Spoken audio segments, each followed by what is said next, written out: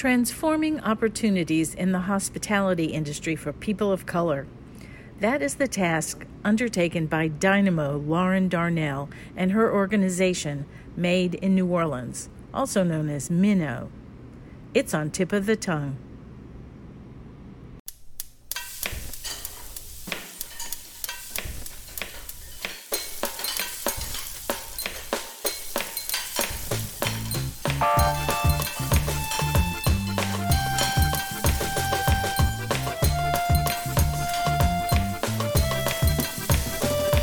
Welcome to Tip of the Tongue, a podcast on the Nitty Grits Network, where we explore the intersection of food and drink and museums.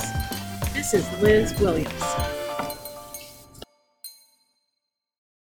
Welcome. Today we're here with Lauren Darnell of MiNO, and she is going to talk to us about all of the wonderful things that they're doing and also how she got there. So welcome. Thank you. Thank you for having me. So why don't you tell us a little bit about your journey to MiNO?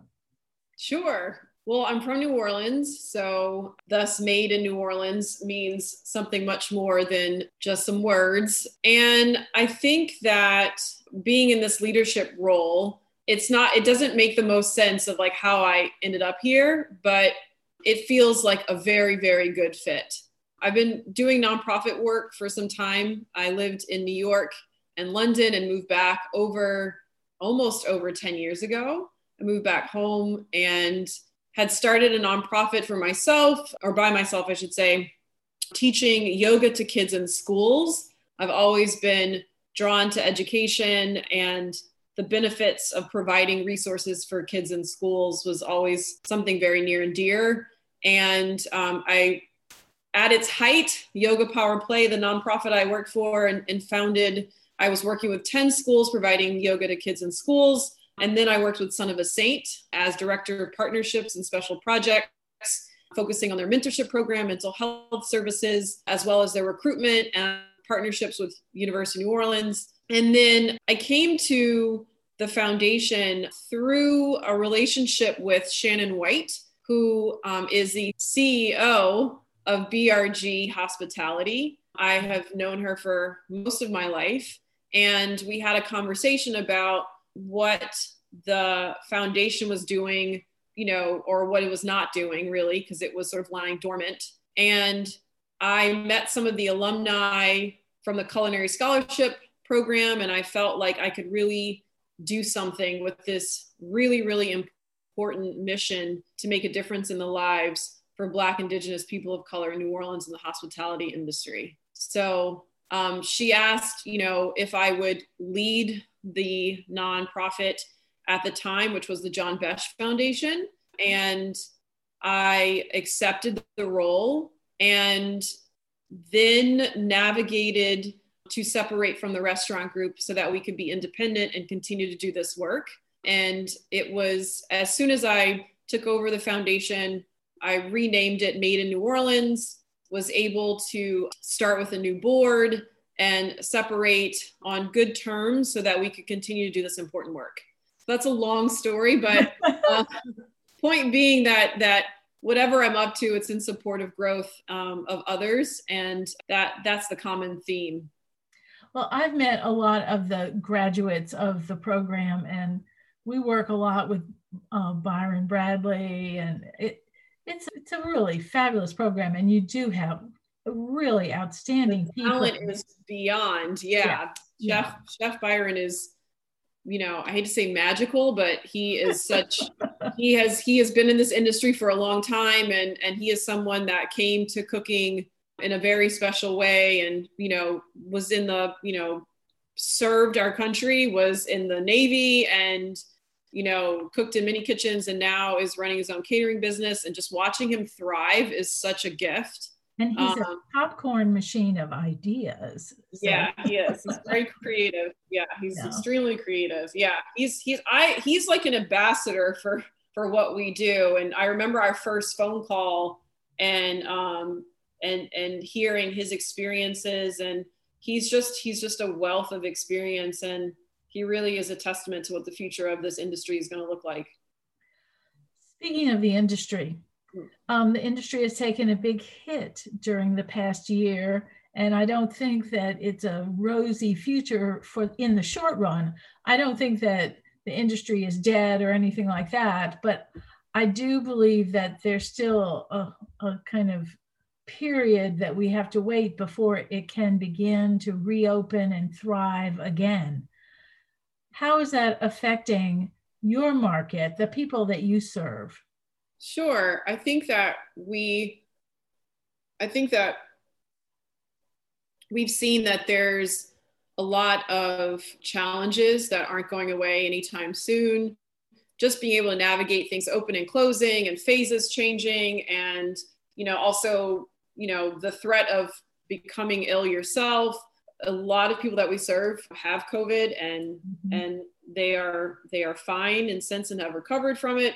But it's what they experience really does tell the tale of how serious this pandemic is, and just how valiant they are in their commitment to their work, and also feeling right from the beginning very expendable, right? There's a lot of doubt of, well, what am I going to do, and what can I do? And I think from that real tough place came a lot of innovation and a lot of, well, I'm gonna move forward with my catering business. I'm gonna move forward with pop-ups. I'm gonna move forward in starting my own business that I have been working on. So there was a lot of the experience in the hospitality industry isn't monolithic, right? There's a lot of variance to it, especially for Black and brown people, Black, Indigenous people of color. There's a lot of different experiences, and I have some alumni who were promoted and became executive chef of a restaurant, and that became an avenue available because of the pandemic. And they are in a position what they deserve to be for a really long time, but because of the unique environment that we are in, they were able to take a hold of this restaurant and move it forward. So there's a lot. The experience definitely isn't one experience for everyone. Everyone has had a different lay of the land, and I find our work, we have a Bees Grocery Fund, a $50 grocery grant that we give to hospitality professionals. We've been fundraising for. So one of our alumni, Chef Cassidy Lewis, who was really having hardship, she left her restaurant position, started her own catering business. She's like, I really want to give back. Like, how do I help even people who are in more need than me? So there's been a lot of innovation from this trying time. And there's been a lot of hardship. So it's a mixed bag, but I think people are persevering and extremely resilient, and we're here to help and serve, to help and assist the best way we can. So what has MiNO done to adapt to this time? I am home. This is my home. So yeah, I think, I think there's an experience of shock. Like, we were in shock. We were working in a co-working space, and our culinary scholarship alumni and people in industry could pop in on us all the time, which was great. We were out at restaurants and, at pop-up events and supporting, in our physical presence and being there, but also driving people to different events. And so we stopped that. We are operating at home. Our team, we operate via Zoom professionally like everybody else. And we just wanted to make sure that everyone was being safe. And we did an entire fundraiser online called Pass the Peas. That was magnificent. And I am so humbled by all the support that we had. Megan Foreman from Gracious Bakery was, on our committee, as well as Small Chalk. And we just had so much support that we were able to pull off this. We just, build some new skill sets and threw a party on Zoom, and it worked out. And everyone was able to purchase a dinner, and it was delivered. We had a lot of help. Shout out to Chef Serena Johnson, who cooked the meal for that evening, a former scholarship alum, as well as our board member. So we've kept it home. We've kept it local. And, we do what we can. We promote and share people who are catering or doing, meals, or doing delivery. We've tried to just really support We did an online talking series that we're actually in our second phase of. So we did it in the summer and we're doing it now, where we just do online check-ins, like similar to this on our Instagram. It's called Made Together. And we Instagram live with people and we talk about, what are they up to? What are they doing? How are they feeling? Is there anything that they want to share that they're working on? And it's all in service of community. So we have a lot of tools, including our technology that helps us to connect. But we've shifted a lot. We were doing dinners before, and we were out and about. We were in Boys Town, Louisiana, doing monthly dinners with their young men in their program, and so we had to really change a lot. And so is it making you rethink sort of what you can accomplish in sense of like just to give you an idea of what I'm talking about here at the museum? One of the things that we've done is we have recognized that, visitorship is down like 90%, and there are no tourists in town, or hardly any tourists in town. And so we've kind of pivoted to doing a lot more things online and to more sharing the museum online than we had before. And we've also decided that it's a good thing for the future, so that even when things return to normal, as they say, and people are visiting again, and we are able to gather together and maybe have receptions and parties at the museum and all sorts of other things that we used to do, we are still going to keep this component of onlineness. Yes, exactly. Virtual, yeah. Simply because it's a way to take the museum to other people who can't get here. And even when we have people visiting again, there's still going to be people who can't come. And so being able to share the museum in that way is something that we've learned is a good thing to take to the future. And if we hadn't had this shakeup, we would probably never have really gotten there, or it would have been a while before we got there. It was almost as though you were in suspended animation, and so the world stops around you. So now, well, let's just develop this new thing. And because you didn't have to keep developing or keep running the other things, which take your time away from thinking of new things. That's the kind of thing I'm asking you. What things like that have you discovered? I think that the pandemic, in all of its tragedy and trauma, has really, and I've spoken to many people about this, so it's not just my experience, but I think that it's provided a way to simplify what you're doing, and a way to like regroup. I know at the time in which things did shut down, we had a lot of momentum. We were very excited. We were going to, speak at Southern Foodways Symposium about future of New Orleans restaurants with Dookie Chase, the fourth. We were very excited. There were so many things that we had queued up and we were really ready for. And when it happened, or when initial, quarantine happened, it did give us a chance to regroup and reassess. And, we had to expand our team, and then shrink our team, and then expand. And then we found the sort of right flavor that we could work with that really support us.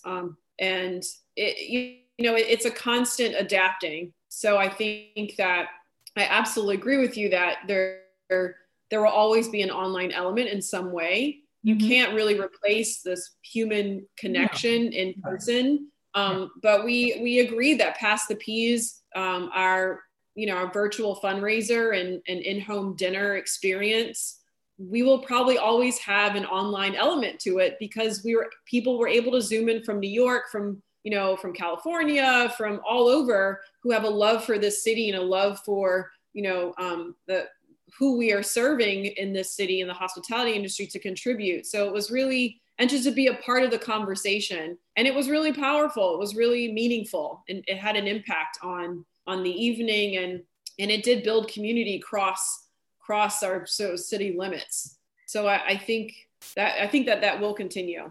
And so when you did pass the peas and you had people from, say, California, did they get a delivery?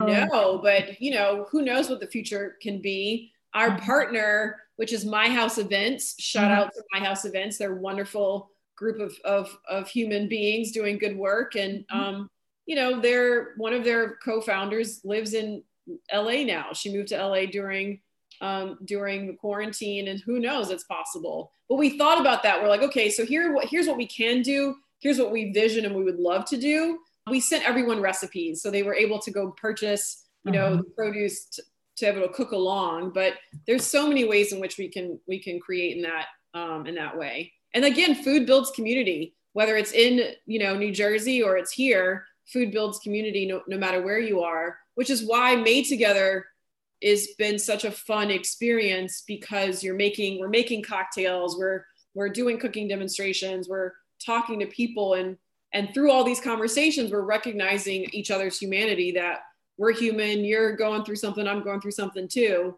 Maybe a little bit different, but there's still something to share from that. So one of the things that we kind of struggled with is making sure that what we did was still about and reflected the mission of the museum. So we had this big conversation with our board, who kept saying, you should be giving classes. Well, everybody's giving classes, and we kept saying, that's not what we do. We're a museum. We may have classes, but we have to have classes that deal with the culture of the food and deal with the history of the food and its objects and all of that sort of thing. And not just how do you make red beans and rice, for example. Sure. Well, let's tell about red beans and rice. Why do we eat it? Where did it come from? Who influenced it? All that sort of thing. And do you find that was also an issue that you had to make sure that what you did continued to reflect your mission? Absolutely. Our main focus, or part of our focus, I should say, the culinary scholarship, right? So providing educational resources. So we had 2 scholarship recipients in New York when the pandemic hit. And so we were very, very concerned and wanted to make sure that they completed their program. And they did. They were essentially able to graduate and return home. But we decided to put our culinary scholarship on hold for the year, because it just didn't make sense. And we're fundraising, and we wanted to sort of see what the lay of the land was going to look like. We're excited because we're seeking out, another culinary scholarship with another school or schools, and opening that up, because things have changed and have evolved. But there's Made in New Orleans, it's very much about, if I'm not connecting to our culinary scholarship alumni, if I'm not hearing what they're experiencing on the ground and talking to our network of Black, Indigenous people of color in this industry, then I know I'm not doing my job. So that's a measurement for me, whatever's happening in the city or in this nation. I'm always focusing on what's their experience, how are they doing, what's needed, is anything needed? And so it's a constant walking with and in celebration of their work and what they're trying to create, so that MiNO is working to remove barriers. Our work is really centered on being a mediator, removing barriers. Our recent program, our equity partnership program, we're working with hospitality organizations to eliminate biases, looking at their training, hiring, firing policies, so that we can sort of work on all levels to support the success and thriving, for people to thrive in this industry. So that's my testament. So that's how I know if we're in the right foot forward or not. It's we kind of checking on my people and see how they're doing, right? So that always helps to inform. And I know that I've gotten off in the wrong direction if I haven't heard or connected with who we serve. Yeah.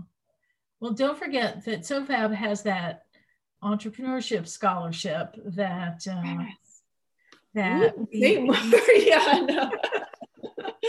And also, I want to say shout out to your classes. I know you mentioned the classes. I've been waiting for my son to be old enough so that he can attend the kids cooking classes. Oh, yeah. I've been eyeballing those for quite some time now. I think this year he's of age to do it. I think it's 7 or maybe 7. 8. Yeah, 7. Yeah, so he's turning yeah. 7 in March. So oh, that's perfect. Yeah, yeah.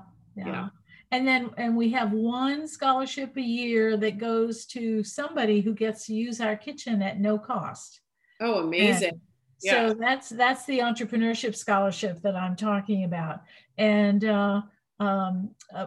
that we also have had to sort of suspend it this year because of all of the a lot of the issues. And I've been to your, Byron, Two Brothers, One Love. Right. They've done events out of the museum, which have been amazing. We had a group of costume designers from LA who were filming here, and they purchased an auction item at Pass the Peas last year. And Byron and David Hargrove, Chef Byron, Chef David, cooked a private meal for them. And they were astounded by the museum. They loved it so much. They really did. They were like, can we wander around? I was like, yeah, a little bit, not too much, but a little bit you can wander. And they came back and they just really enjoyed the experience entirely. That's great. Yeah, it was a nice, it sort of fit really nicely with the meal and with the dinner. Well, and it's also an unusual place to do it. It's not like a restaurant. I mean, it really isn't, even though it is. I mean, we have well, it's equipped for it. Yeah, you guys have you have the equipment. Yeah. Yeah, but it's not your standard restaurant. Let's put it that way. Correct. Yeah. Correct. So what are you looking for in the future? What are you looking toward? Well, we're steady on. We imagine the future of the hospitality industry that works for everyone, that includes everyone, and we know that is going to take a lot of work. So we are very focused on our vision to work with restaurants, to work with hospitality organizations, that they, receive equity assessments, that they receive training for their leadership, and that they are examining their policies and procedures and culture of practice to be in support of Black, Indigenous people of color. We have a very special city that, always has a bright future. And I believe the work we do today is developing a brighter future for Black, Indigenous people of color in New Orleans in the industry. And it takes everyone working together, everyone working together to make a difference and to ensure that there's fairness. There are workplaces where people are thriving, access to leadership, management, ownership, more Black-owned businesses. I hope MiNO in like 5 to 10 years, we are only existing to support all the executive chefs of color that exist, that we're just here to support and continue to elevate all the Black-owned businesses, food entrepreneurs, really innovating the food culture here, that I'm like out of a job. That would be awesome. that we can just celebrate each other and celebrate, all the things that there's so much that works to separate us. And so but there's so much to bring us together that is, through and through of what it means to be from New Orleans and be of New Orleans. And so I'm encouraged. I really am. I'm encouraged. I'm inspired every day. I feel very blessed and very thankful to be in this position and to be advocating for what it could be. So we're steady on working. We're continuing to eat, continuing to support Black-owned business, continuing to drink, and we also, health and wellness. Right, I'm a yoga instructor.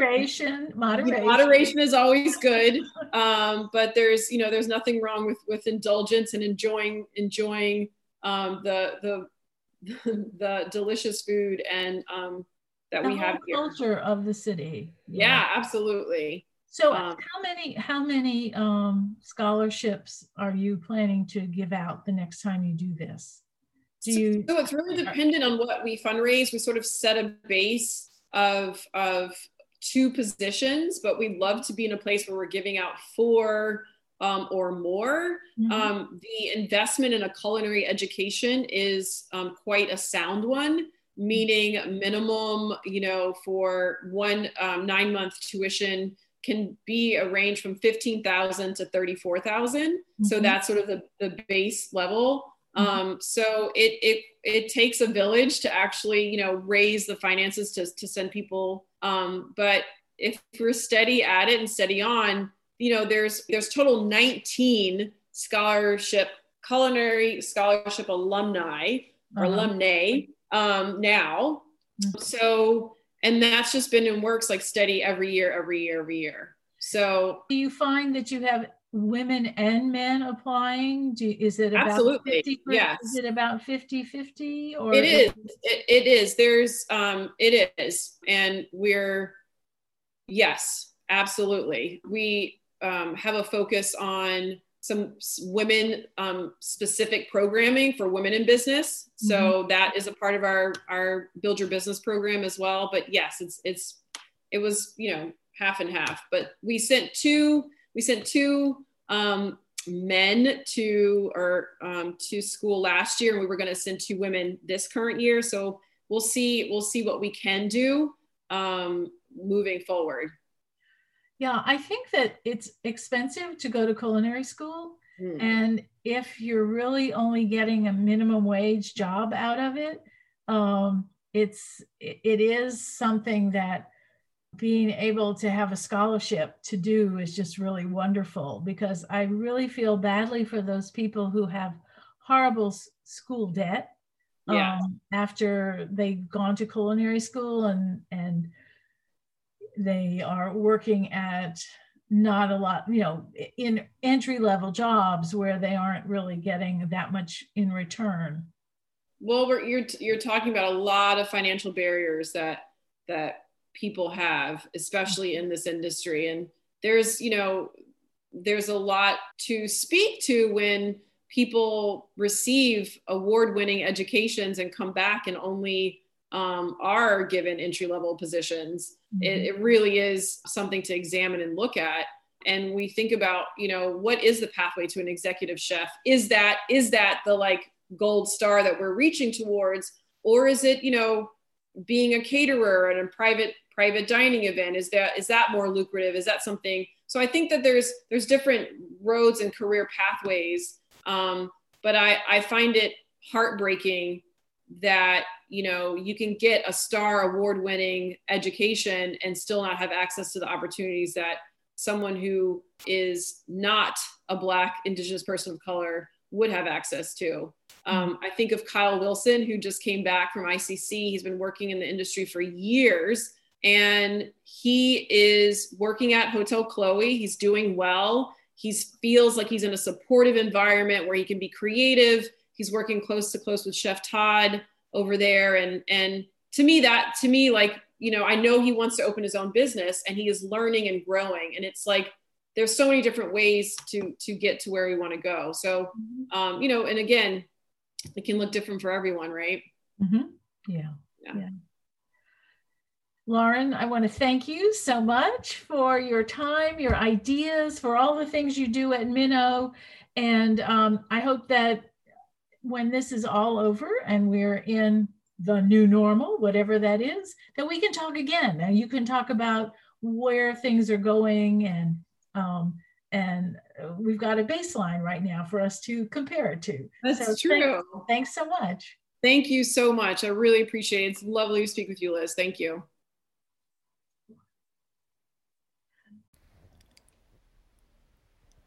Thanks for listening to Tip of the Tongue.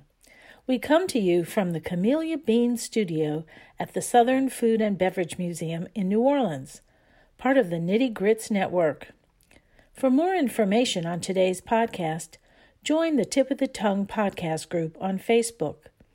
Please come by when you're in New Orleans, and don't forget to subscribe to our podcast, wherever you listen to podcasts. If you like it, let us know in the comments. This is Liz Williams.